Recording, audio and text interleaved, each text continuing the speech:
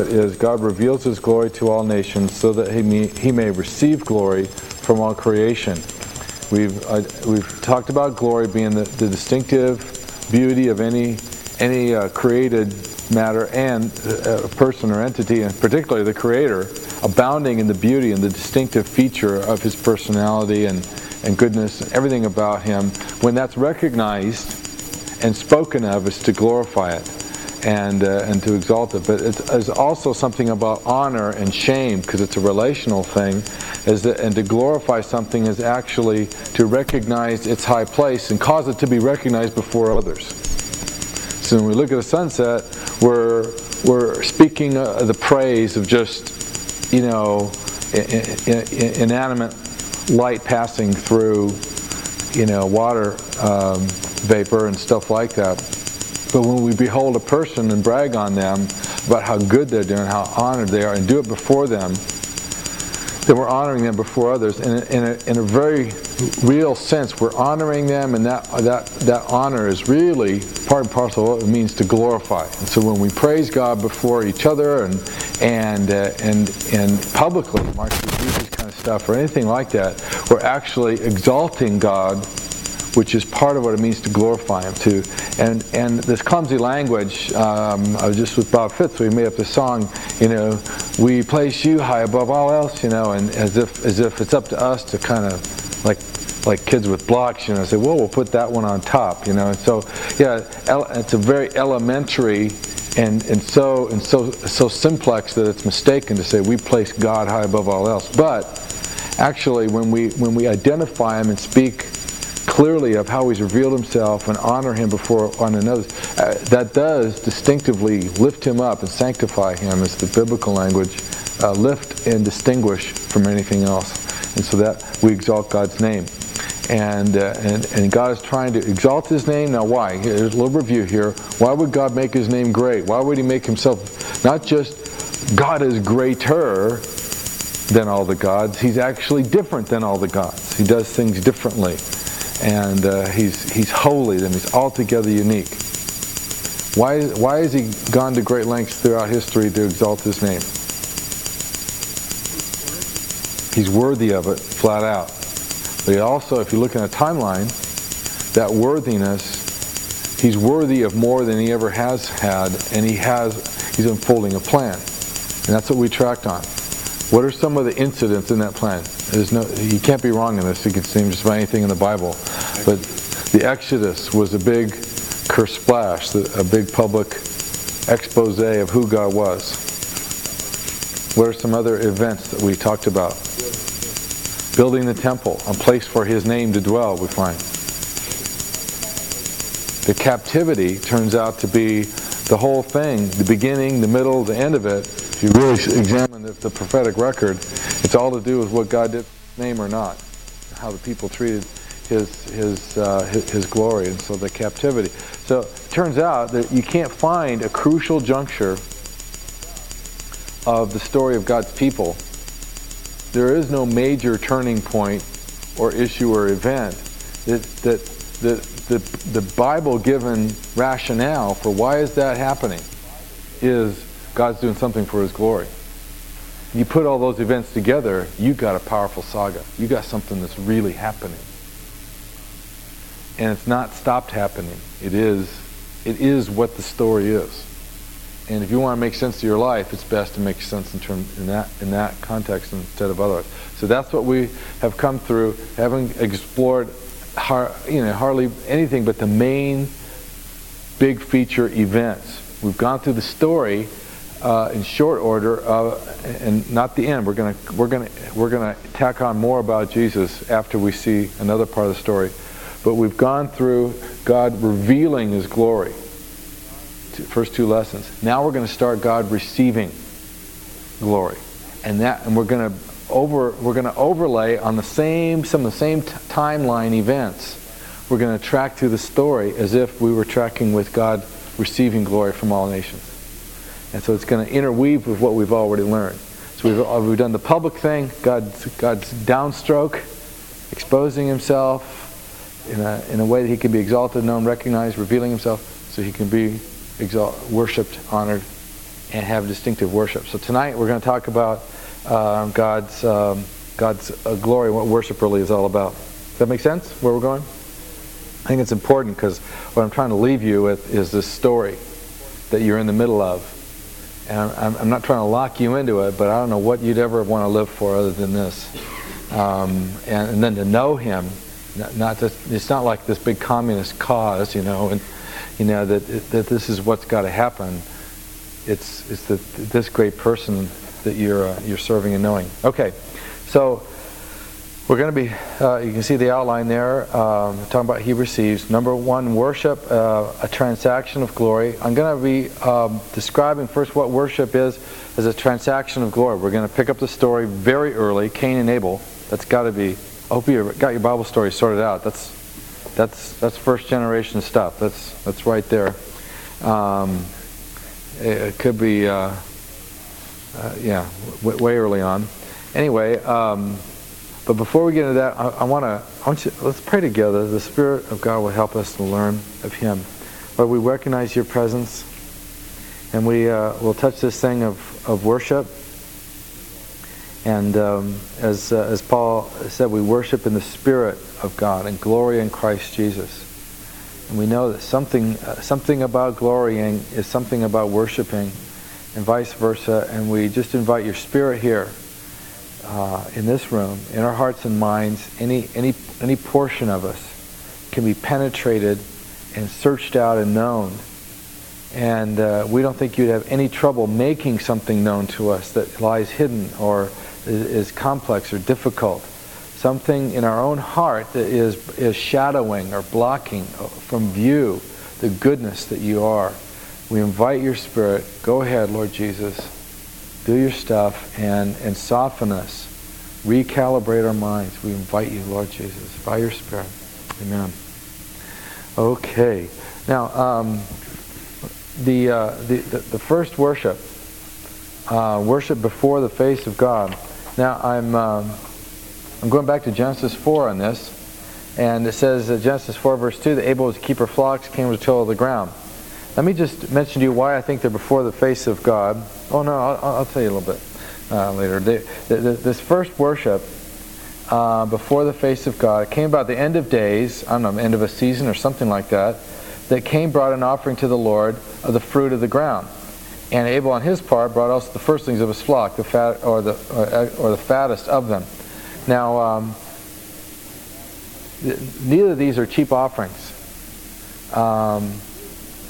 But of the fruit of the ground, some people have made a deal that Cain waited till the end of the season. If he come in the earliest part of the season, would have been the first fruits or something like that. So you can complain about Cain's offering any number of ways.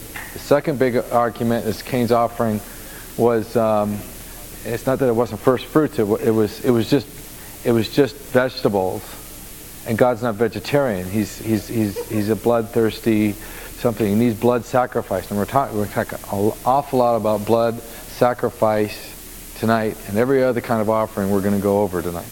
So we're going to explore this, but I'm trying to sort out something here, and so let me just say for right now, could you set that sermon aside that's been preached that says Cain didn't do it right, it was incorrect, he should have killed something, and God then would have been pleased because he had his sin to deal with. There's nothing here that would indicate really that this offering had anything to do with I've sinned and I'm sorry and would you forgive me. Instead, it's just a free will offering. It's like, here God, here's who I am. Here's what I made and grew. The fruit of my life, the fruit of my labors, willingly offered to God. You see that? Both of them from their own occupation, they bring to God what's expensive and what's actually them. In fact, what they're doing is they're lifting to God emblems of their own productive life, their glory, as it were, what makes them distinctive. See, and they lifted that before God. And look at this, how God looked at it. And the Lord had no regard for. The literal is Lord had regard for, in verse 4, he gazed upon Abel and for his offering. Note that he didn't just gaze on the offering and say, wow, that is what I like. I like that offering. That's the good stuff. No, he gazed upon Abel. He gazed on the person, the giver, with his gift. And the most simple sentence I've ever heard about worship that explains the dynamic of it is the gift brings the giver. I made up that sentence, but I'm still marvel at it. The gift brings the giver. That's what I found in my life. It's just you extend yourself to God, and somehow I can't lift myself to God just as if I was lighter than air and I just sauntered up to heaven and God liked me, and I just feel spiritual closeness. Somehow, some tangible token, some emblem, some piece of my identity to extend to Him, whatever it is, and I tangibly give myself. And that's how we exchange with each other, even down to the handshake. We just extend somehow, birthday gift, Christmas gift, whatever it is. We're gift givers. And with the gift, we're sealing that we're really extending ourselves to each other. Worship really has that same essential relational dynamic. So what's going on here is gift with giver extended before God. Cain and his offering, God had no regard. God did not gaze upon it. God didn't look on it. So Cain became very angry and his face was downcast. Now notice the faces going on here. God's face was altogether manifest. I'll say that again. God was manifest.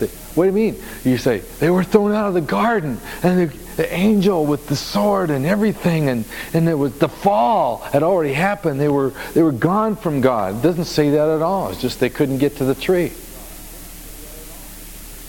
And what you have here, I'm confident, is that God was had not veiled Himself from the sight of men and women. And the extra grounds for that would be at the end of, in the middle of chapter 4. Oh no, didn't have it. Oh yeah. Verse 16 of chapter 4 says, Then Cain went out from the presence. Literally, he went out from before the face. Where am I here? What is this?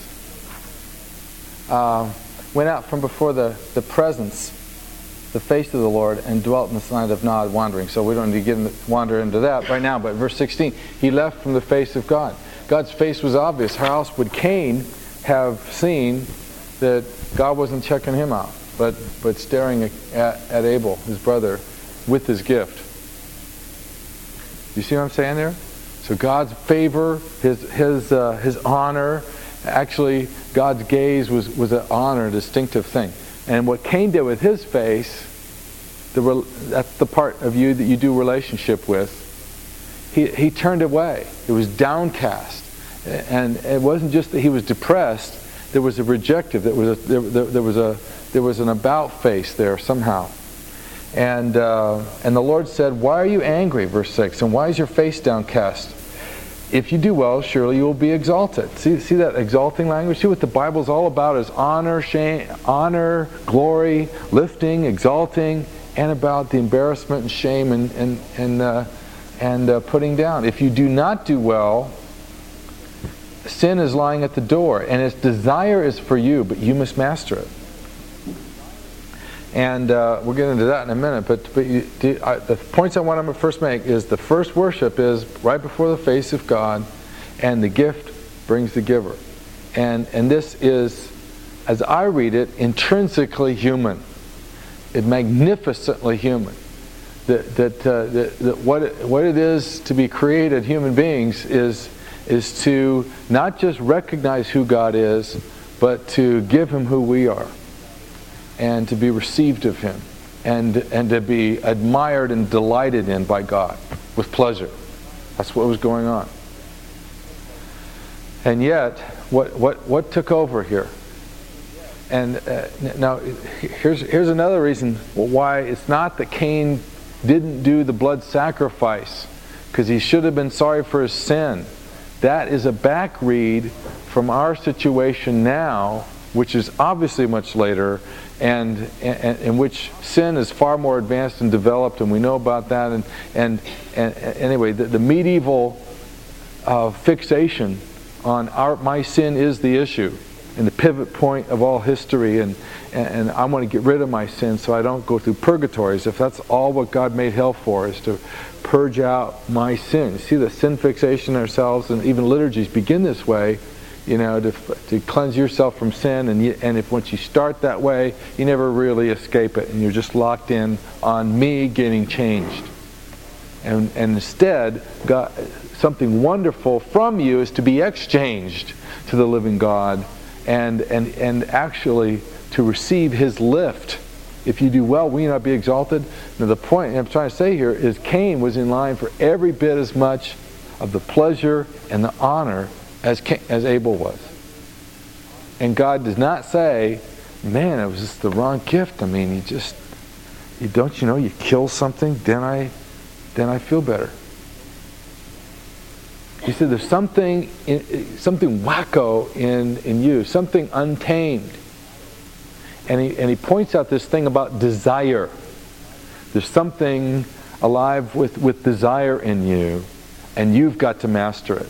Now, I don't know, it almost says there's something bestial that's alive in you. It's crouching at the door. You're on the verge of something.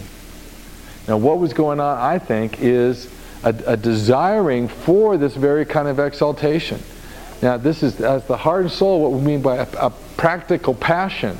Remember I said passion is really just freedom to pursue and engage and grip onto your highest desire. And usually we're gripping littler and lesser desires.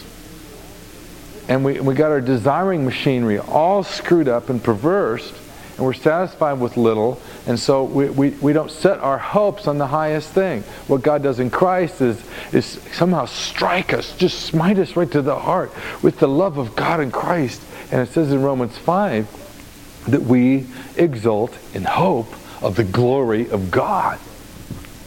And even if we have tribulation, it works about patience, and patience brings about hope, because God doesn't disappoint, because the love for God has been poured out in our hearts through the Holy Spirit.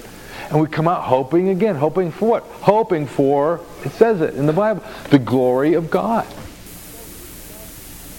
And that's to be exactly what this, what our great Uncle Cain was told. Will I not exalt you?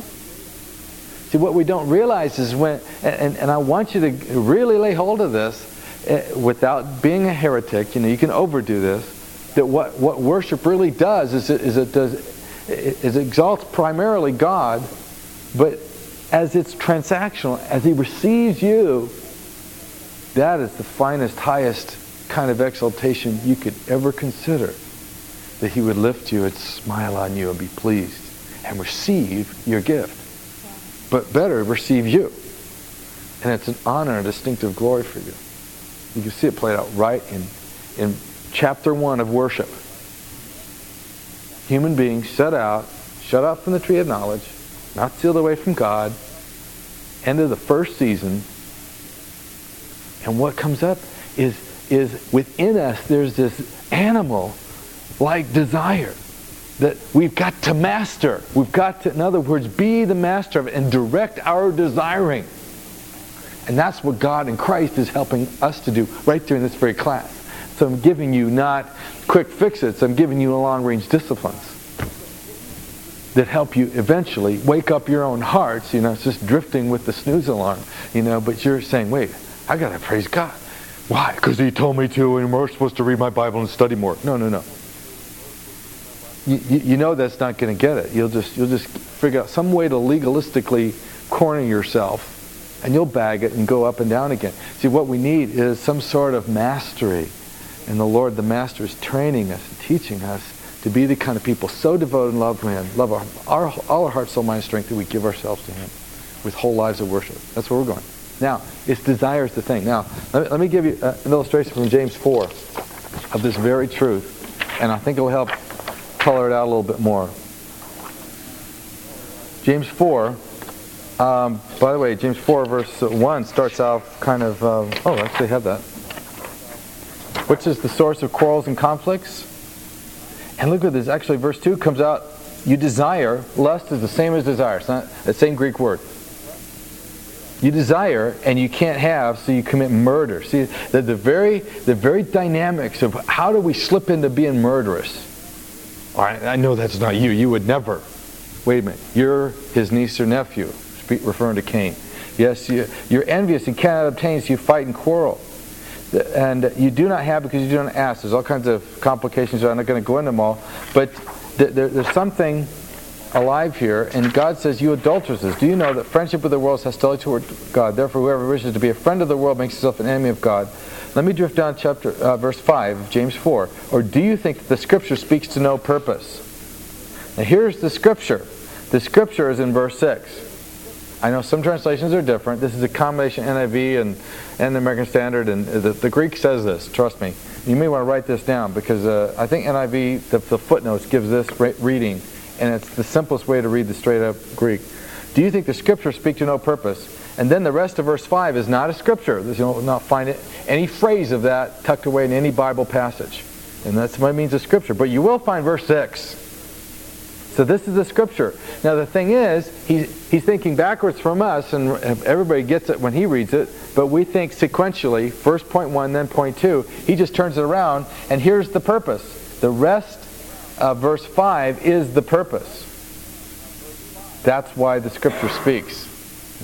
Do you think the Scripture speaks to no purpose? Here's the reason this Scripture speaks. The reason is that the Spirit, that is the human nature, not talking about the Holy Spirit. It's just the Greek word spirit.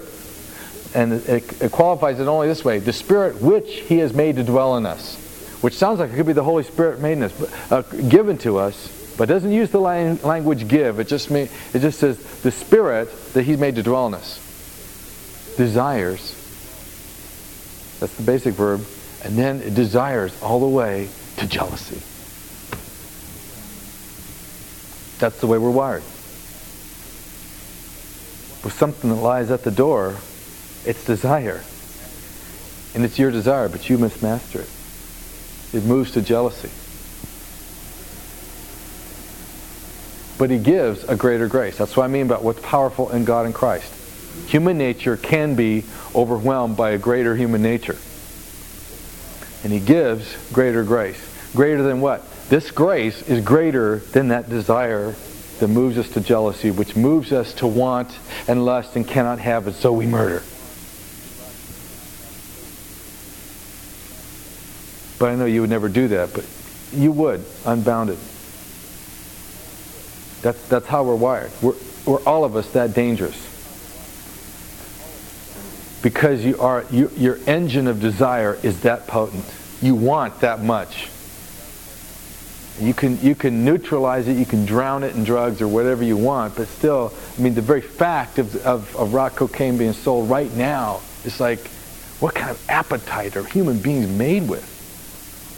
You know, there's some sort of desiring in there that God's made us for, but there is a greater grace, and it's available only to the humble. God opposes Himself to the proud, the ones who would set themselves up to be who they are. And so it goes on to say how to align yourself with that grace. Now, look back on Genesis 4, and you can see there's desire here. There's every bit of room for jealousy. Check out the drama, our original jealousy. God likes, Mom always liked you best kind of stuff. God took your gift and didn't like mine. Now that's really important, you see, because what we're going to get to eventually is the human family with its diverse peoples, each with a distinctive worship offering that now God in Christ is gaining to Himself. And will we avail ourselves of the greater grace and thrill that Azerbaijani worship is so different than ours? And God apparently just dwells on it with great favor. Or will we quibble and say it's not right? And so on. And so in a sense, I think God has been waiting and been working very, very vigorously to give us greater grace. Because when all peoples begin to worship with diverse forms and worship offerings, will we celebrate? Will we be mature enough in Christ to celebrate and embrace that and receive one another? Earlier times of history since Christ, we have not. We rejected and refused each other and literally have murdered each other because you're worshiping wrong. Cain comes again. So, yes. Well, is your point then that it could just as well have been the other way around? God says that with Cain's gift, he said, I agree. That's a good question. I love. Yeah, it could have been. Yeah, but no, it had nothing to do with the gift. Here's what Cain was doing. And it could have been just the other way around, and Abel slew Cain. Right. No. See, what I think is alive here is that God could. That's a great question. Thanks for asking that. One point of clarity. I think what really made the difference between Cain and Abel's offering, and why didn't God just smile them all together both and say, man, both is great, I love this, is that Cain was just pitching stuff to him. He just gave the offering. And I'm supposing that in here. You don't see that in the text. No, don't see it in the text. But God, what makes me think that is because God told him his heart condition. That there's something, I'm looking right through you, Cain. I don't need, the broccoli. I'm looking right at it, and there's a conniving. There's some sort of wild desiring. There's some sort of manipulation in life here. Is there any reason to think that God had revealed to the two of them beforehand that one type of gift was more? No, there's nothing here. We have no clue whatsoever, and that's and you got to be careful not to read back and say because we really know from later things that he should have killed something, and it's a great stretch to say that well they should have known because Adam and Eve came out of the garden dressed in skins of killed animals. They should have known that God likes to kill animals or have animals killed for him. Why didn't they figure that out? There's nothing. But we're gonna see other indications, I think, subsequent that most of worship offerings are simply offerings of worship, not sin offerings. In fact, the Greek word here, mincha, I'm saying it wrong. The offering is usually spoken of as grain offerings. Even Abel's offerings, the word for it is for grain offering. It's not the word for sin offering or Day of Atonement offering. That's another ground I'm basing this on. It's a little bit more narrow. I think it's more to the Sermon on the Mount. I think he's aware of it. That when it comes to the altar, when the offering is up to someone else, and God can take your offering. Right. We're going to see for the tape is you see Jesus saying, "Yeah, bring an offering," but if your heart's all confounded with darkness regarding a brother, get that right first, then come bring your offering. And yeah, it's just Jesus reiterates this: don't do Cain all over again. Get it clean and right, because the desire is what's going to move us to jealousy, and God saw jealousy alive, and who knows if Cain just says, a fat sheepling, because it says of the fattest, Abel brought his best. I just, what's wrong with mine? And who knows where it started, but there was a comparison that what God wanted to catch his face. He says, look, if you do well, I will exalt you. I have a will to lift you to myself. Okay, now what happened? We better hurry here. Get on through this. Those are good. Thanks for asking that question. Unmastered desire, jealousy leads to murder. We covered that. Point C, flight from God's face, from perverse to reverse worship. And here I run out of... no, I don't. I've got the next one here.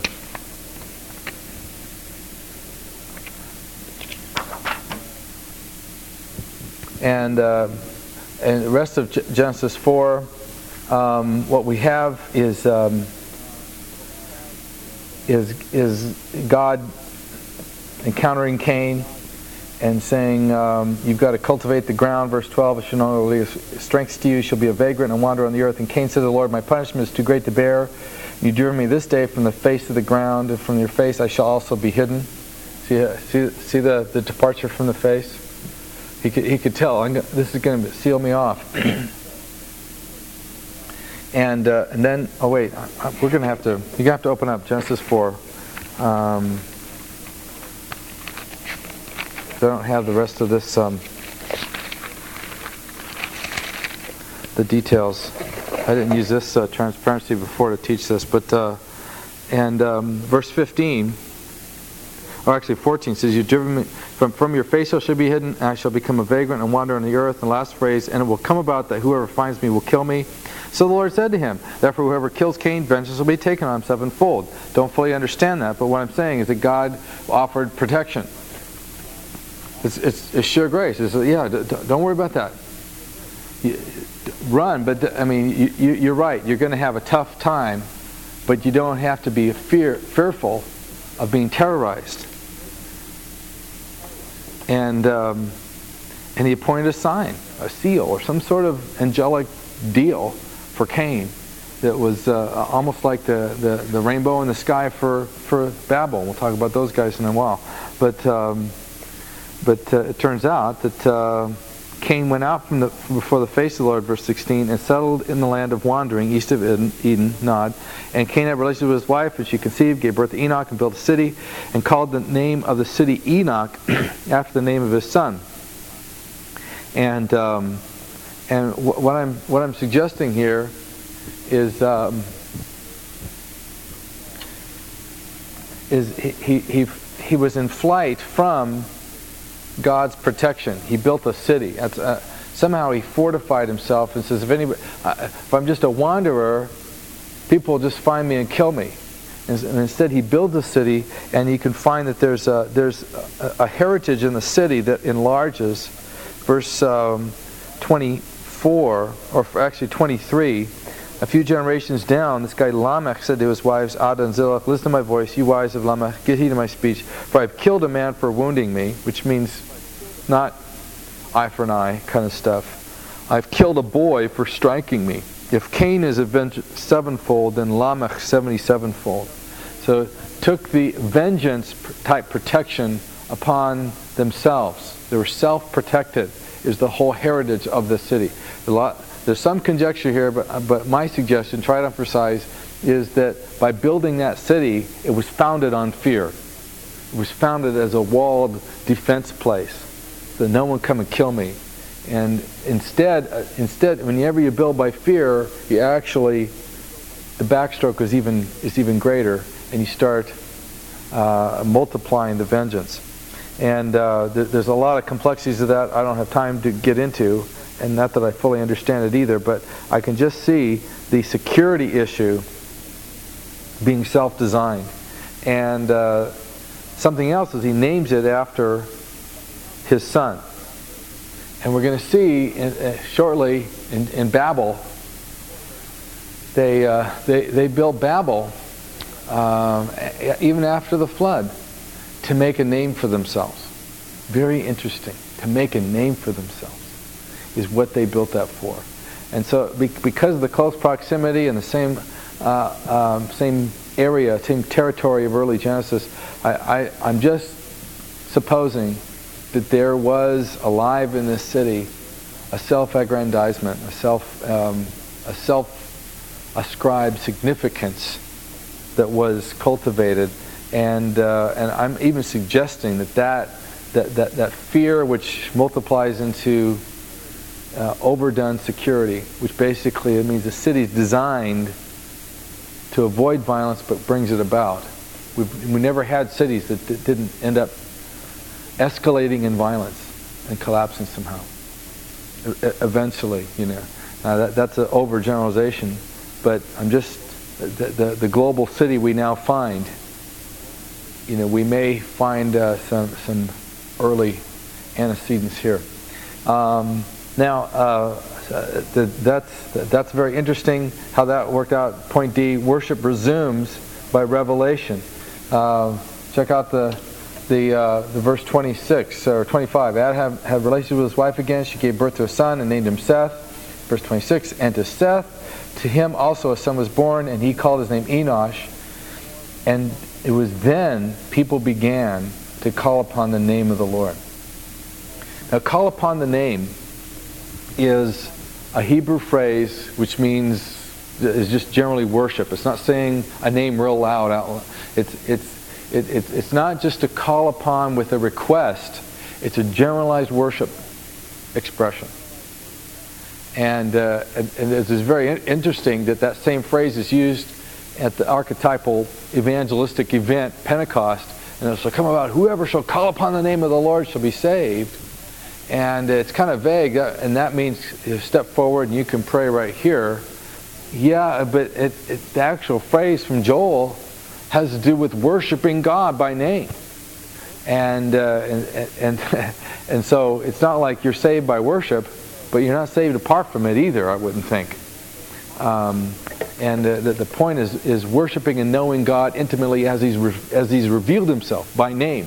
We've spent 2 evenings working through what it might mean to call upon what the name of the Lord as He's revealed Himself. And we know we're not lost in which name, Yahweh or Adonai. You know that there's once again speaking of the whole bundle of revelation that is authentically who God wants to be known as. So it was then, early on, people began to worship by revelation, which is what I mean by revelation, by how God had revealed Himself, by the track record of who He was, instead of what? Just directly face to face. Almost every tribe that we move into that is not overrun by some advanced religious system such as Islam or Hinduism, almost every tribe we bump into that we really examine the way they tell their story and what happened. How come you don't know God? Well, you know what's amazing? They always say, we left Him. Long ago, one of our ancestors got sick or upset and left God, and now we will never get back. We have also, someone said that someone will come from Him and send us to find us, but we left God. It's very rarely, you find it rarely, but not too often, that the basic myth in the back of primal peoples, do they have this myth that God left them? Usually we have a story that we left God. And basically that's what we have here. So if, I've said before, but the fall from the garden, I think it was a fall, that was a fall all right. We went down, but this was falling off a cliff. and the fall from being locked out from the tree, having a rough agricultural life, that was a fall from off a curb comparatively, to begin murdering each other, which has never stopped. So it's very interesting that this most defining event in human story is interrupted worship. That's what it is. That's what our murder and violence really traces back to. And somehow there's going to be worship as an element somehow of the healing of the nations.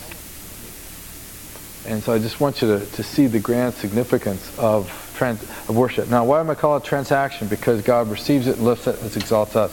Now, I want to go into worship gifts, sorting out the different kinds. Gifts. There's 3 kinds of gifts, and let me take you to Hebrews 5 and just check out the first verse. Hebrews 5 verse 1. Every high priest is taken from among men, is appointed on behalf of men in things pertaining to God, things Godward. This is speaking of temple dynamics, in order to offer both gifts and sacrifices for sins. I'm going to start distinguishing the different worship offerings. And I'm going to group them in 3 blocks. Don't get confused in this, but it's really lovely once you start sorting it out. Why am I sorting it out? It's because most Americans growing up today, most Europeans, in fact, even Jewish people I've conversed with and written up in some Jewish scholastic writings are saying, boy, we're puzzled over what that's for. And I don't think all Jewish people are puzzled over it, but some are. And I think everything really comes together and makes sense in Christ. But here's what we're puzzled over. We are so fixated on our sin getting covered and died for, and all that kind of thing, that we have bundled together all those worship offerings under one category as sacrifices for sin. And now we don't have to do that anymore. That's law. Now we're in grace, so we don't have to do worship offerings. Does that sound familiar? You don't know, well, where am I going? You don't know whether to agree with me or not, but I'm just saying that's generally true. Most Americans have kind of put past tense, forever gone, worship gifts and offerings that get lifted up to God of all sorts, and they kind of categorize them all together. What you see in Hebrews is very consistent in the language of Hebrew. Almost always, you find this separation, distinction. Both, number one, gifts, and then also sacrifices for sins. So that's the beginning of sorting out different kinds of gifts and offerings. What Abel and Cain were offering was not a sacrifice for sin, just to tie in what we already did. It was just a gift. Just a love gift. Just from me to you. Most worship offerings, we're going to explain, even in Leviticus and all the way through, are gifts, not sin offerings. And therefore, here's my thesis, is they'll have a whole lot to say to us now, right now, even though we don't bring God like this bevo, and slaughter him, and say, well, we brought God bevo, He thought he would like that. For those listening to tape, University of Texas nearby, and the mascot is this longhorn steer named Bevo. But so we don't. Some of you didn't know that. Okay. So we don't. I'm not saying let's replicate that. Let's reanimate all the offerings that weren't for sin, but just were the gifts to God. But I am saying that if you look at them right, then it speaks loud and clear. I wept reading Leviticus, saying, "Man, look, He just loves us. He will receive us." So I want to sort these out. First of all, I said there's gifts of service. These are the free will, the daily mandate. There's two different kinds, and these are gifts. Now, how can I go into this real simple and short?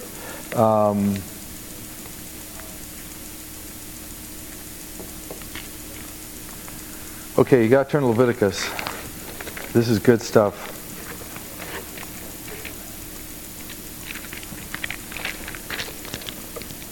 Now you know that anything beautiful can be perverse and twisted. The legal system, the Levitical code, was perverse and twisted. That doesn't mean you throw it away. The law is perfect and good.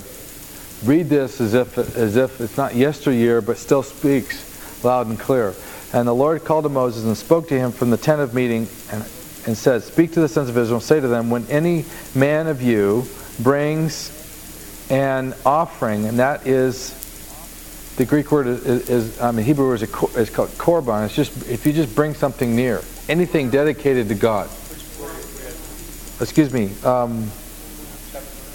Leviticus chapter 1, verse 2.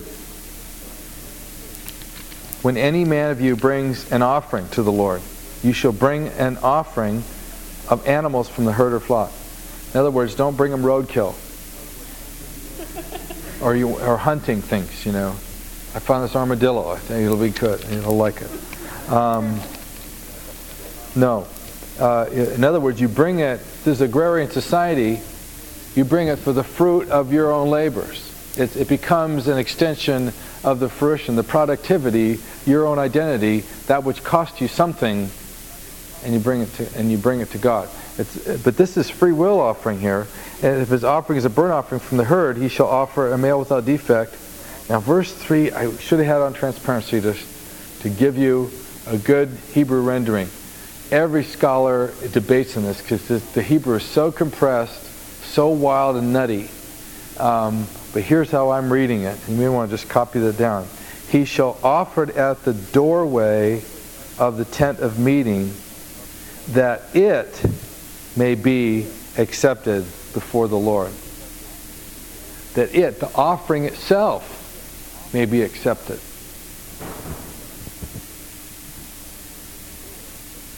And verse 4, he shall lay his hand on the head of the burnt offering, that it may be accepted for him, to make atonement, and then here's what it could be read, to make atonement for it. You say, make atonement for the sacrifice? Yes. We're going to talk about atonement in a minute. Just strike that on for size, because atonement is to cleanse something and to purify it. We're going to find, you can find several examples throughout Leviticus about what atonement really is to cleanse to the point of where it's purified so it can be received and accepted inside inside and have dealings with holy things. And so if we did just trudge up the gateway with Bevo and say, well, here he is, it's like, this is just a defiled farm animal. You don't bring dirty things, even if you washed them down 4-H style. You don't just bring a dirty thing in here. There's some sort of ceremony that says we're even going to make atonement for it. Every article in the tabernacle had first to have atonement made for it before it started its service. The priests had to have atonement made for them, not of their sin, just to cleanse them and purify them, to qualify them. This is a qualifying atonement for the offering to get in, even at the door. That's what it's saying. Anything you bring, qualify it. And what it's saying here is it's not hard to bring what you want to bring to God. You grew your little pet goat, bring it. And at the doorway, you lay your hand on it, and there can be a cleansing, an atonement, without a bunch of hoodah, whatever. You don't have to buy a different one. Does that remind you of Jesus cleansing the temple? Your own gift can be cleansed and made good enough and pure enough to go right in. Now, why am I saying that? It's because this is the first overarching statement about free will korban kind of gifts. And what the first of the list of 5 different gifts.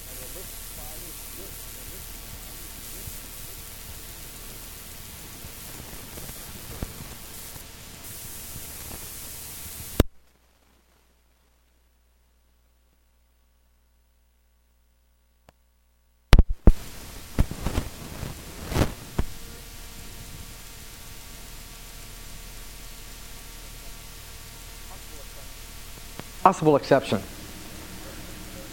But there's only one possible exception, but burnt offerings are not for purification of sin. They're gifts. You can bring one free will. If we just wanted to do Bevo and just offer them up to God, say, here's you worthy of all University of Texas pride. We just give it to God. That would be wonderful. I thought about that, yeah, but I don't know if it please folks at A&M or not, but no one's tried that yet. Every year they try something, but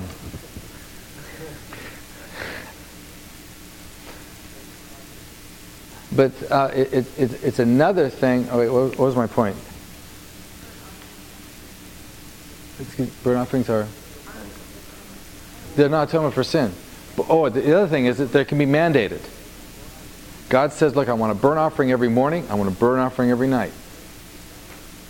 But he says nothing associated with that sins will be forgiven by those offerings. It's just, it'll be a soothing savor. In other words, a pleasing savor. Just the total incineration where you get nothing out of it. Because a burnt offering, you don't eat anything of it. You just incinerate it to God. And just burn to God, and somehow God buys into the cultural currency or whatever was alive that day. But somehow he says that the upshot is burnt offerings says it'll be a pleasing thing to him. Not that he was displeased. It doesn't buy him off from any kind of wrath or whatever. There is no wrath turned away ever spoken of. That God's wrath is now on that thing and up in smoke. In fact, what it says, bring that smoke to me. I love it because I know you're giving yourself to me.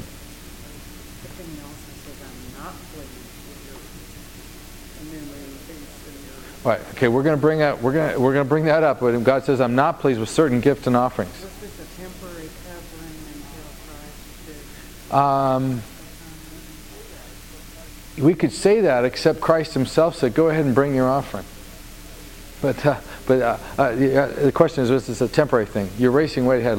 Keep it the category. Right now we're going to do a taxonomy, that is a breakdown of the different sorts, just so you get it. Now, the first offering in the Leviticus headliner list of 5 gifts in the first, I think, 4 or 5 chapters is the burnt offering. The next one is the grain offering, which same word that was used with Cain and Abel. And that's just a gift to offer to please God.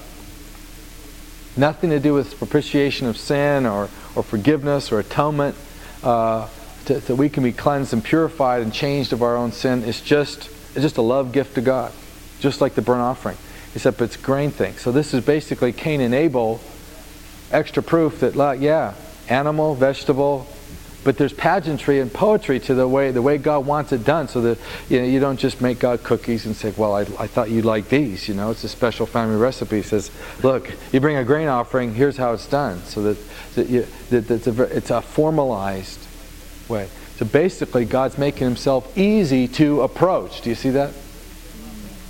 You can bring a grain offering any which way.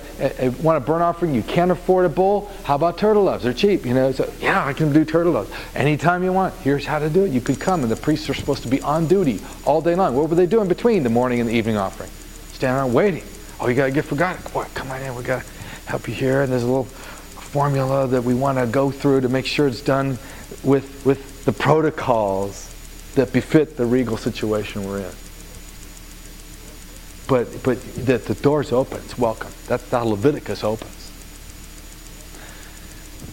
And then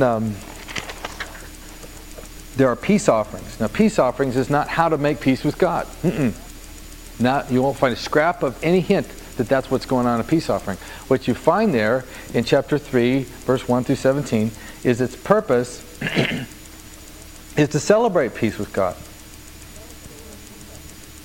And so what a peace offering is you take a burnt offering, same kind of gift you do at the burnt offering, but instead of burning up the whole thing to God, you give God the best parts. The fat and the kidneys, for some reason that was their favorite part. And you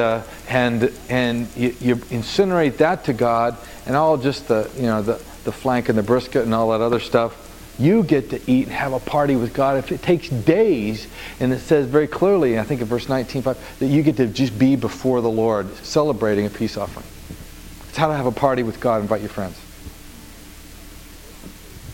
But you're basically enjoying a celebratory meal. So festival times are full of peace offerings. I don't know how you reserved the room or something like that for this, but it was kind of a wonderful thing. But Then you go on with the. Now let me tell you about the sin offerings. Do you want to know a little bit about atonement? Boy, we're gonna. I should probably tell you a little bit about atonement. Sacrifices for sin. That's the next category. Sacrifices for sin. The atonement. I guess that B should have numbers 1 and 2 under it. I don't know how that list continued. These are both sacrifices for sin. But Leviticus 17, you have the Day of Atonement. Actually, chapter 16. And in chapter 16, verse 30, I don't have a transparency on this, but verse 16:30 tells what the whole purpose is. This is a powerful verse. It looks like it's just tucked in here, but Leviticus 16, verse 30 is crucial. Write the numbers down so you can look and meditate on it. For it is on this day that atonement shall be made for you to cleanse you. And you shall be clean from all your sins. And then this is lovely, before the face of the Lord. You see. Now, the reason that's so important, kind of timing now, is that I don't know when this tape's going to be listened to, but this is the very week it started off, proclaimed rather foolishly, I think, that there was a day of atonement for black men on the Million Man March. Did you realize that's what an Islamic man declared, that this would be a day of atonement? And actually it was accelerated by an amazing thing, is that the trial of America's life right now with O.J. Simpson, and he walked free on what day? the day we started this class, the Day of Atonement. Yom Kippur is when, and I think God's trying to say something to our land, that there's a clash between these two dates. You can't just come together and say, we got rid of all our violence in our lives. Now we're different. Because we're going to be different. We're going to go back home and change. No, how God provided is that sin is alive in you, and you've opened the door, and it's mastering you way much, and you defiled yourself. And there's an impurity that is grotesque. He can't bring you before himself. He can stand you. God can handle sinful things before himself. He can handle Satan in his courts. There's this room where God can't handle, a holy God can't stand the presence of sinful people. Sure he can. Just takes no pleasure in it. He had no reason for that. Doesn't need to, but he delights in you so much. He wants to, as Ephesians 2 says, the archetypal purpose of God. He's blessed us with every spiritual blessing in heavenly places in Christ, that we should be holy and blameless before him. That's temple talk for right in his face, and to be holy and blameless. That's his determined purpose. That is high exaltation of human beings, to be holy and blameless before him. How's he going to do that? The theory of atonement, there's different ones, and I don't have time. I do have detailed notes, but I didn't plan on it. But there's classic theories of atonement. There's Western and Eastern theories of atonement. But basically, they veer around on around who's being satisfied or not. Is God paying off the devil, or is he satisfying himself? And most evangelicals, it's far more biblical to realize God is satisfying himself. What's being satisfied? There is a holy and righteous wrath in the heart of God which must come forth. And so here's what atonement really is. It's a substitution. That your guilt, your defilement, your dirt is placed on another entity, and God's wrath is fully diverted against that. And then there's a transformation that comes with you. You just didn't escape it. Kippur has to do, the Hebrew word for atonement, has to do with some sort of cleansing transformation. You are now different. How are you different? Well, with the wrath of God turned away, there is a new cleansing. There's different things. Now, atonement has its purpose in purification from defilement to cleansed, and from cleansed to holy. It's not mechanical. It's not magical. It's very intimately personal. Because holy is not just a status of not having anything wrong, no demerits. Holy before God's face, before God's interior of his dwelling, his favorite place to just be. He ordains, he says, I want one of these, I want some of those, I want this. This is how I love it, I like it like this, you know. And then anything he would select and choose to be brought near him it has a beauty and an honor and a distinctiveness that he loves. It's a quality that he has a personal relationship. And so we have holy things that are serviceable and beautiful before him. But if there's entities like angels, and more importantly, if there are people that are before him, they are to be holy. That means they are choice and delighted in. And so it's not just they're free from impurities. They're chosen and prepared and pristine and lovely in some sort of elevation to be like him, to be holy. So atonement is not just to get our sins washed away so I don't have to feel guilty. Its purpose is to bring you in the presence of God. And so the Day of Atonement is the only sacrifice in the Hebrew system that really atoned for sins. And it says on that one day a year, that all your sins it'll atone for you and your sins, so that you can be before the Lord all year long. Now having said that, you go into chapter 4 where there are these so-called sin offerings. There's almost like a little exception that Jesus said, divorce, not doing it. But because it hardens your heart, there's a provision. And here's what happens with sin offerings. Is like if someone did a sin and felt bad and says, gosh, I just feel totally bad. It says you can do a sin offering to make sure that it's almost like the theory is just to make sure that you're signaling to God, I didn't mean it. I didn't know it. I just inadvertently stumbled into this thing, and I just want to shore up the thing that the relationship is not sullied in any way. Our relationship, it does not countermand or override or overrule the Day of Atonement. The sin offerings, if you read them carefully, are just provisional, so that you don't feel like you're left out. So in a sense, if you were to blow it a week after the Day of Atonement, you don't have to be in the doghouse all year. Now, you can imagine how that got perversed. Because people would sell it and buy it and figure, well, if I do 3 of these things, then I can go and, because no one would know, and I would just, my wife's going to be away, and I could just rat out on her, so I better do like 5 of these, because that's really bad, And so there was game playing with God, and so the God has no interest in it. That's just like, this is grotesque.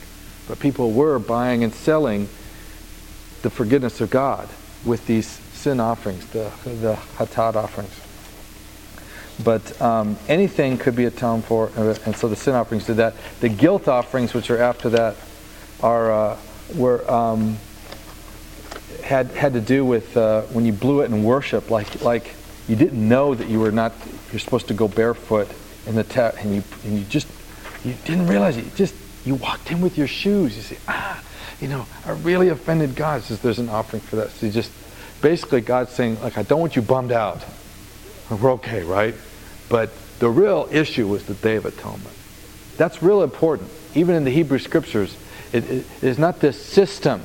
It's often derided and set aside as just this sacrificial system that you could walk up to any day and says, well, I really blew it, so I'll buy some of this and one of that. Can I throw the goat in? And man, how about my uncle? Oh man, the things he does. Can I do this for my uncle? He's not here, but is it okay? And you get this thing so corrupt and all that. Maybe it was that. That's not how God intended it. It's a beautiful, marvelous thing as God intends it. And it worked in the sense of his pursuit. Jesus did not debunk it. He actually endorsed it. He said, go ahead and bring your offering. That's good. Just make sure you're clean inside with it. Because that's the point. The third kind of gift are covenant sealers. A classic one is in Genesis 15, where Abraham says, well, you said something to me. Am I going to get a son or not? And it says, here, bring one of these, 3 of these, and cut them in half. And he fell asleep, and all kinds of bizarre things happened. And so what was that? What kind of sacrifice is that? That's a covenant sealer. And you want to know something else? In that same category is the Passover. Now, don't confuse the Passover with the Day of Atonement. Different. Christians just fuzzy on the Hebrew calendar. Just get that's just New Year's, isn't it? Because Passover. Wow, how many New Years do we have here? And it's just the lamb. Something about the lamb that was slain for us. So you get Passover, especially 1 Corinthians says, Christ our Passover was slain for us, therefore let's keep the feast. Therefore let's keep the covenants establishing feast. Passover was a covenant sealer. It had nothing to do with setting aside sin. Sin is not even mentioned anywhere close to it. It's saying, I'll protect you. That blood on the doorway seals as my wrath and judgment is poured out on the nations for people who defile themselves and other gods. My covenant with you, like the rainbow was a covenant with Noah, I'll override that. I'll pass over that. And the angel of death will slam in to those who have allied themselves with evil, but I'm covenantally sealed with you. But it has no reference at all to sin. But people like to think that. So around Passover, we have all kinds of things about our sin and whatever. And it turns out, that these are different. Did you know that? Is this interesting? Okay. And so these three things. Another covenant sealer would be Genesis 22. Yeah, actually that is 22 and 28. You found both. No, we're going to go 22 later. 28 would be another one where Jacob lifts up this stone and then pours a libation on it, pours oil on it. What kind of worship offering is that? Well, you find these drink offerings or oil offerings poured out libations. Don't think of them as creepy, ugly, Old Testament-ish things, because there's all kinds of New Testament language about them. We're going to look at a few. And so what you have is Jacob enunciating and authenticating a covenant. So it's a deal. And there's some sort of gift exchange that does it. And we're going to see a couple covenant sealer sacrifices later on, particularly at Mount Sinai and Mount Moriah, that are very interesting. So those three things I found very helpful to sort those things out. Here's how they get. I don't have a thing to draw on the wall, so you're going to have to get this. Gifts. See, here's a subset of circle of gifts. Gifts, they're just free will. I love Jesus. I love God. I'm bringing in myself. Here's a token of that, a song of thanks. We'll cover that in a minute. Overlap sometimes with covenant sealer gifts, because you can refresh the covenants with tribute offerings, which are kind of like free will, but they're really to reestablish again that I'm bound before you as king, and the treaty we signed, it's in effect. So the basic word for worship is something to bow down, and you often have the same word for Cain and Abel used, a grain offering that says covenant still in effect. I'm still lavishly pouring out of myself as your servant. And in fact, to give a tithe was one of those formalized, recognized gifts that sealed the covenant. And so that's why it was altogether recognized in Abraham's life later on. So gifts overlap sometimes with the covenant sealer kind of gifts, but they're both kind of free will. They come from your heart, and neither has anything to do with sin. Sin offerings are distinct. There's very few. Now what's that say? Where am I going with that? Christ has been the offering for sin. That still leaves us all kinds of ways to pour out our lives. There still is a reasonable service of worship. What am I quoting? Romans, that's New Testament. That's like in effect for everybody. And yes, your reasonable service of worship. See, this covenant service gifts. That's logical. It makes sense. So you give yourself as gift. And it's not just like he's borrowing language. That's never been not in effect, that you wouldn't seal your covenant with the living God by gift. You wouldn't worship with some sort of transactional wonderment and actuality. So that's where we're going with that. But it really enriches it to say, yes, that sin offering's been once for all dealt with, just as sacrosanct and separate in the Hebrew mind as that once a year gift of atonement was separate. Then and all the other burnt offerings every day and the worship extravaganzas, it was just worth it, and we're buying no forgiveness from God. It was because of his covenant with us we had room to come near him, and the gift brought the giver. Old Testament just as real as anything. Okay? Now the rest of us will go back to the story. Any questions about gifts and offering? Yes? It's a covenant sealer. Yeah, because it has to do, actually the first fruits, the firstborn that opens the womb from any kind of life form. I can go into that detail, but it actually gets instituted at Passover. Read again, Exodus 12. That's when God first institutes that, and it's very much connected to the Passover event because their firstborn were killed, you see. And God required that from them. He says, now I require the same thing of you. But instead, just redeem your firstborn child, it says, by offering something in its place. So you have your firstborn son. You don't kill him like some gods would do. You get anything from your flock. Can I buy your sheep? I don't have any sheep. I just had a son. Says, man, here, and kill that, because as sure as God came through Egypt requiring firstborn. Now, don't ask me why. We don't have time for that. I don't understand it fully. I have guesses at it. But that is a covenant sealer kind of offering. So it actually, I haven't found that don't fit somewhere neatly in those three categories. I found the bottom two categories of gifts and covenant sealers overlap. But it's marvelous. Okay, so we'll go on. God, now here's back to the story now. That was the clarification to get us acquainted with some temple talk. You can understand why in the notes I didn't try to do a vocabulary list this week. I started going, man, this is going to take me so long. It would have helped you, I know, but I figured I would, the best thing I could do for you is just show up and halfway ready instead of trying all the transparencies and everything. They take me 20 minutes each, so I figured out it was going to take me 6 hours or 8 hours to do the transparencies. And at noon today, I figured I'll just be ready. Number 3, God receives worship from before the nations. Abraham established open devotion. See, now go back to Babel and back to cities. Just real quick. Genesis 11. The first thing you have there is, like I said, the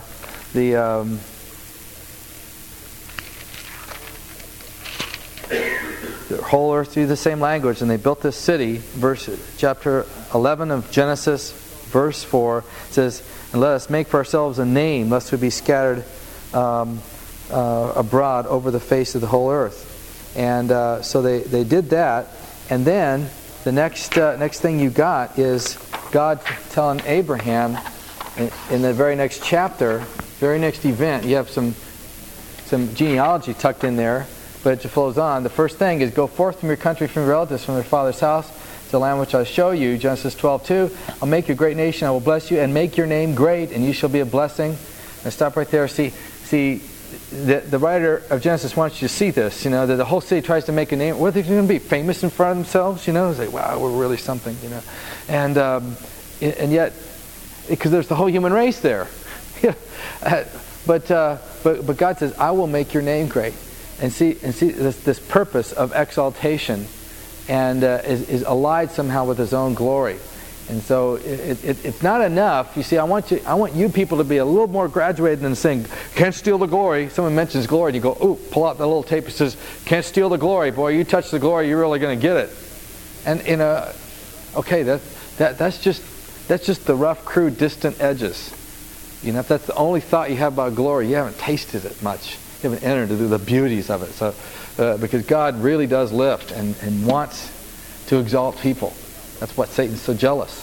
Now, what's the first thing Abraham did when he got to the land? Verse 7, he got there and the Lord appeared to him and he built an altar there.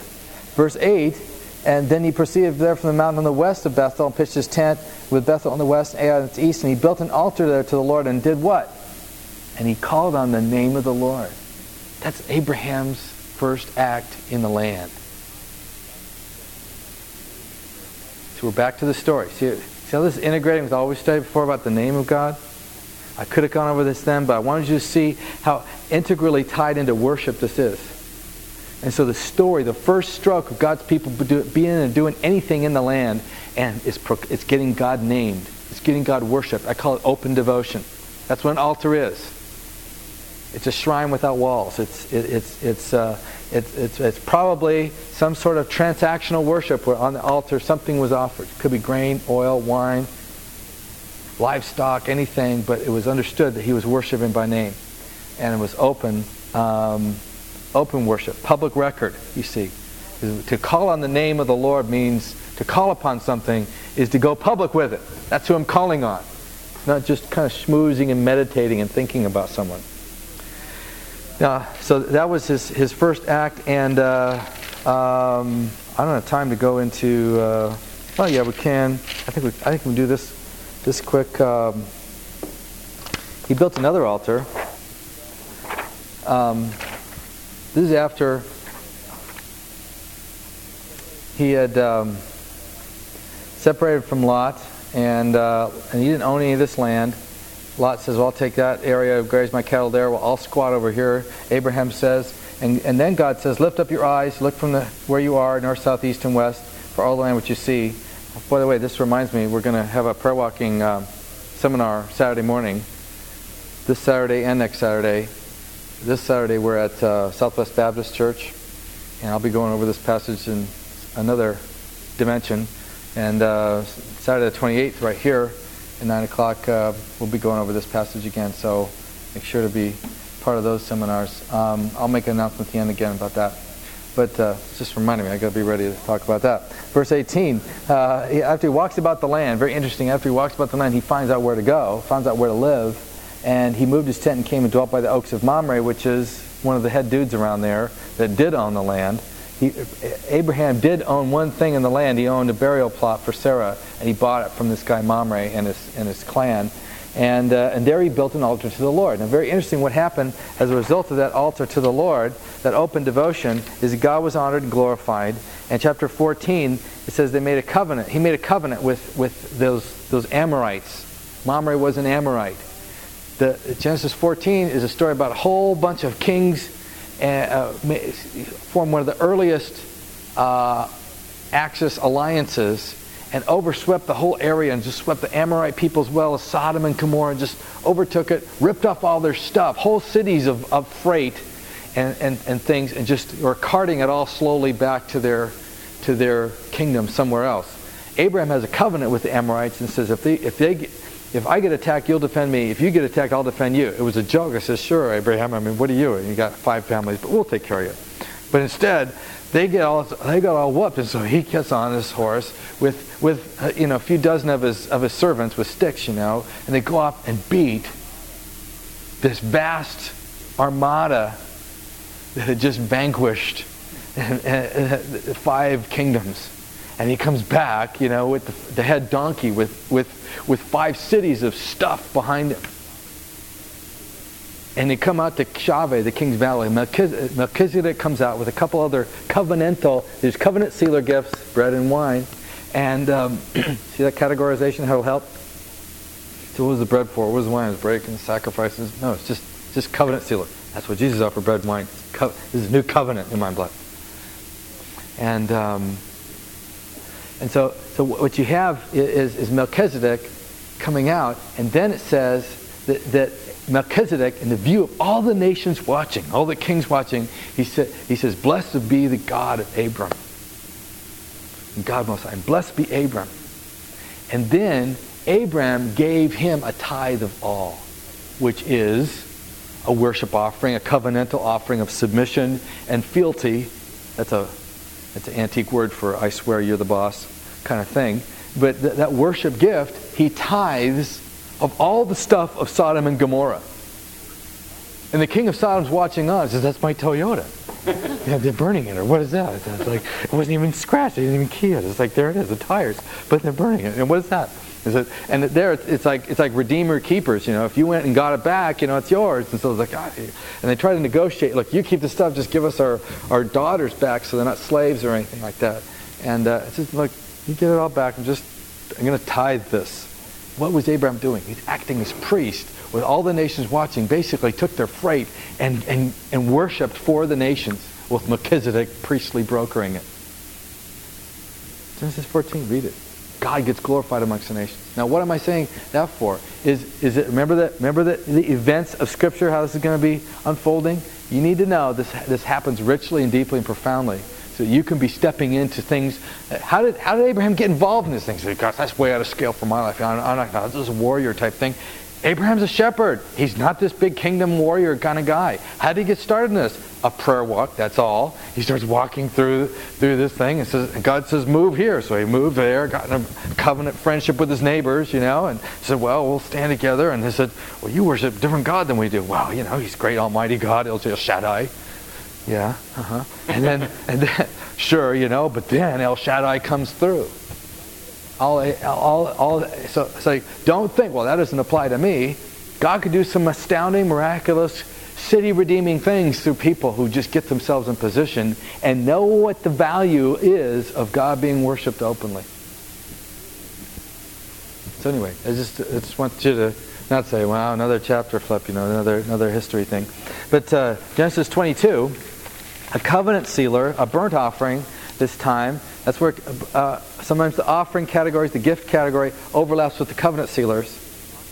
But this is Genesis 22, where he offers his own son. He says, man, I thought you weren't supposed to offer your firstborn son. See, this is in the category of how do you seal covenant with me? And that's how some demonic entities masquerading as little idols, were demanding, like Malach, your firstborn son. And they said, we have to, honey. They'll completely incinerate our whole village unless we offer our firstborn, but I love him. He says, no, we've got to incinerate him in fire. And that was a detestable practice before God. But God's basically asking for it. You wonder why. Why would God do that? You've all wondered. Why would Genesis 22 happen? Why would Abraham be called to do this? And the answer comes in the verse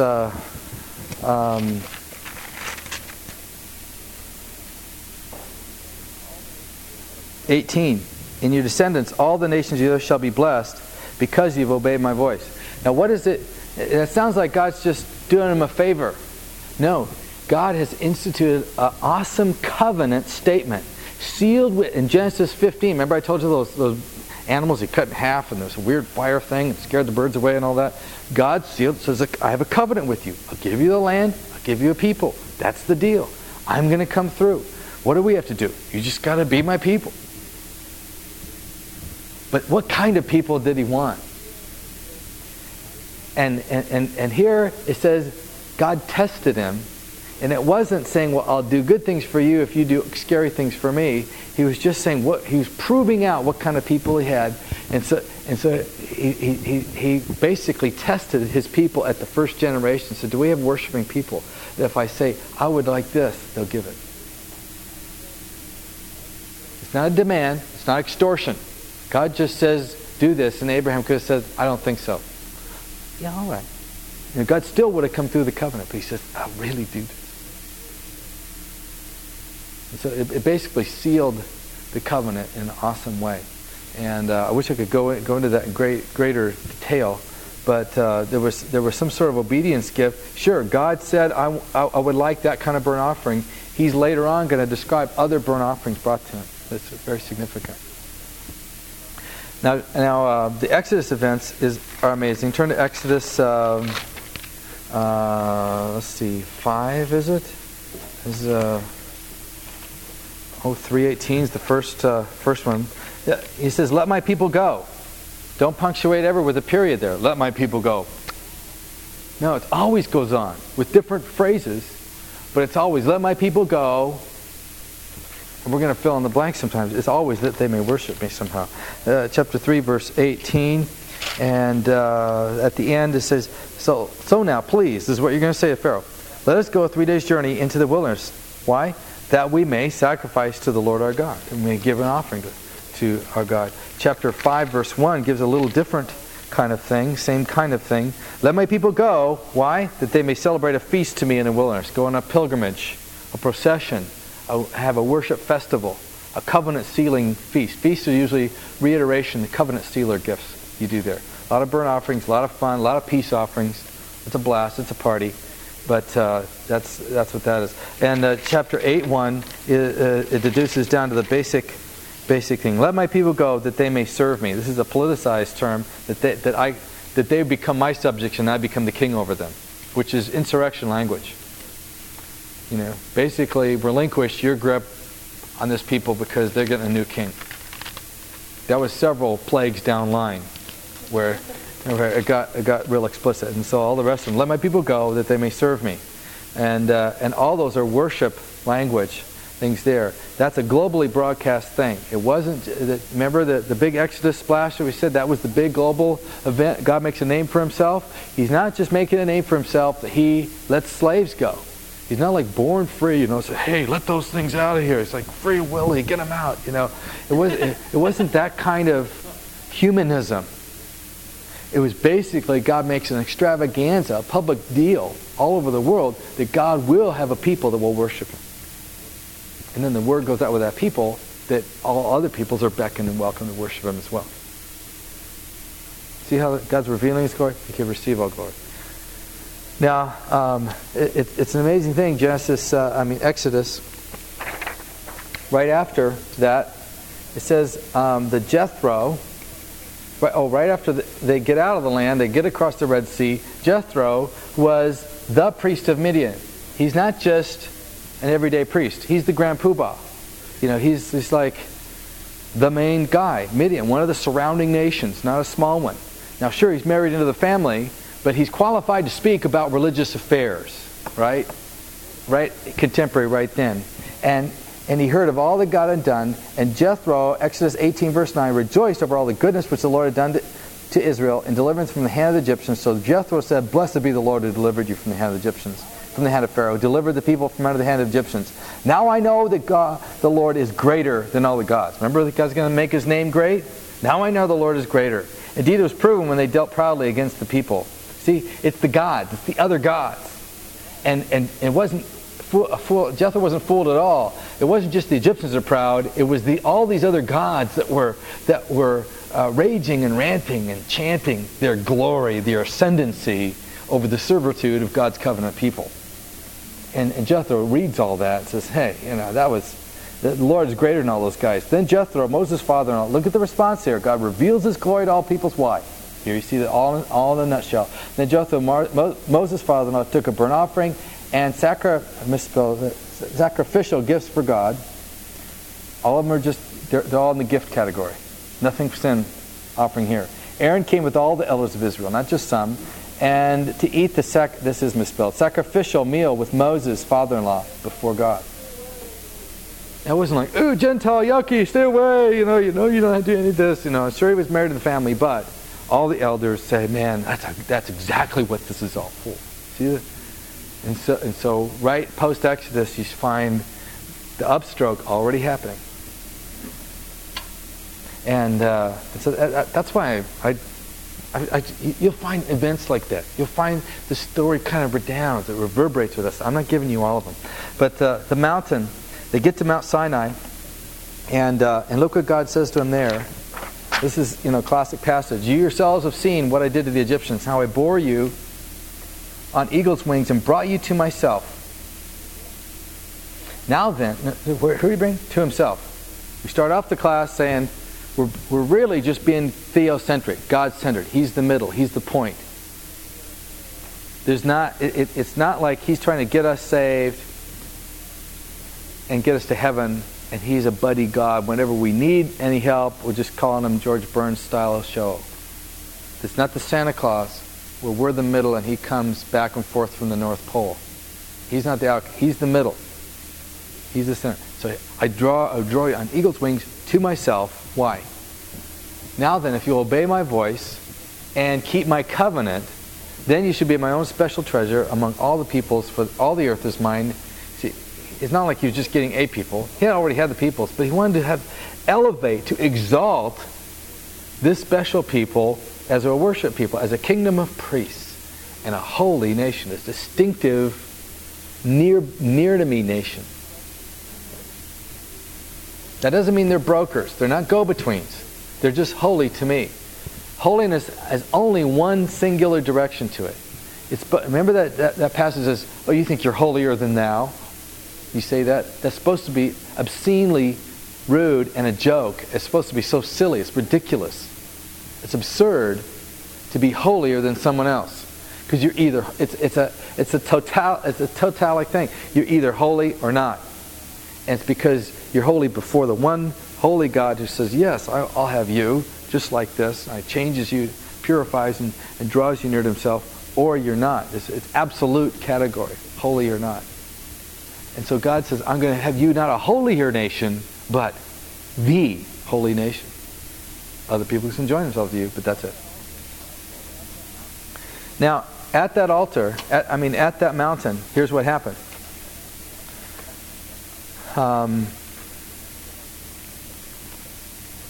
Turn to Exodus 19, and then you look on. I wish you could see in this. I wish you could hear this. I think I've seen and heard this in my soul. I think I've felt earthquakes in my being on this. I tremble a little bit. I don't know. Maybe God struck me. Maybe He could strike you with this. I don't know. But You have to behold this, a full blaze. Then they came near the mountain, and be ready in the third day. Verse 16 of chapter 19 of Exodus. It came about the third day when it was morning that there was thunder and lightning flashes and a thick cloud on the mountain, and a very loud trumpet sound, so that all the people who were in the camp trembled. A very loud trumpet sound. I wish you could hear a trumpet sound. What if you heard a trumpet sound? It was just blasting. And it was like 500 trumpets at once, but it was just one. But it kept getting louder. It wasn't just like, what's that noise? What do you think? It was like, it was so alerting that it summoned every fiber of your being, and it wouldn't stay the same. It would only get more intense. And it was intense more than it was loud. It was just a blast. And that was just the trumpet. Meanwhile, the sound of it, the ground is shaking. Like this. I mean, I've been in earthquakes, and it's like not a calm experience. And the smoke, and there was this violent shaking. The sound of the trumpet, verse 19, got louder and louder, and Moses spoke, and God answered him with thunder. He says, God Almighty. On top of all that. And the Lord came down on Mount Sinai to the top of the mountain. The Lord called to Moses, and Moses went up. See, whoa, there goes that guy. And Moses came down to tell him something. Part of what he told him, verse 18, this is where will you be? All the people perceived the thunder and the lightning flashes, the sound of the trumpet, and the mountain smoking. And the people saw it, they trembled and stood at a distance. And they said, speak to us yourself, and we will listen, but let not God speak to us, lest we die.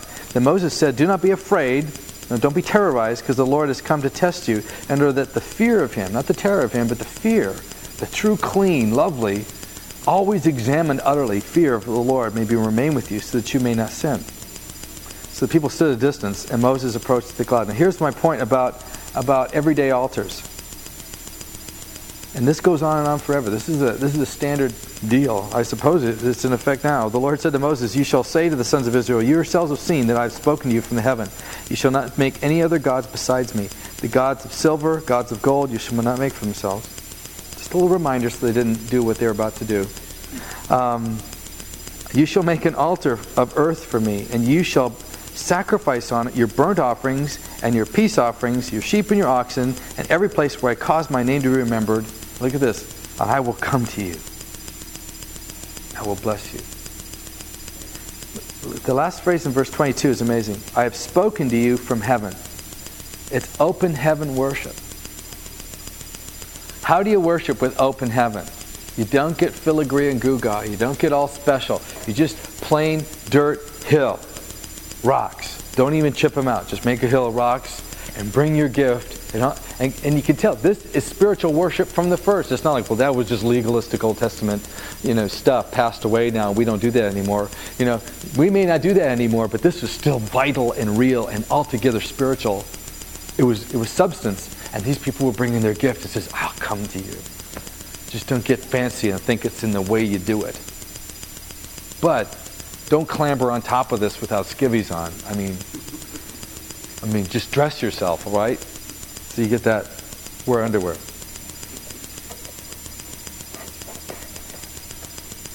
And so there's protocol, but not much. It's decency, but simplicity, because God wants to come. Just so I'm approachable. In all the unapproachable noise, God's saying that you can always come near me. Very interesting. Bring your gifts. Never worship without gifts. Now the gifts are going to shift, as we'll see, but it's very interesting. Now, chapter 24, after all this shaking, and Moses comes down, he says, come up to the Lord, you and Aaron, Nadab and Abihu, and 70 of the elders of Israel, and you shall worship at a distance. There's 70 elders. Moses alone shall come near to the Lord. They shall not come up, nor shall people come up with them. And they all came up, and Moses gave them all the law that God wanted to give. And they said, all that the Lord has spoken to us, we will do, verse 3. Moses wrote down all the words of the Lord, and he rose early in the morning, built an altar at the foot of the mountain, 12 pillars, which are covenant sealing things usually.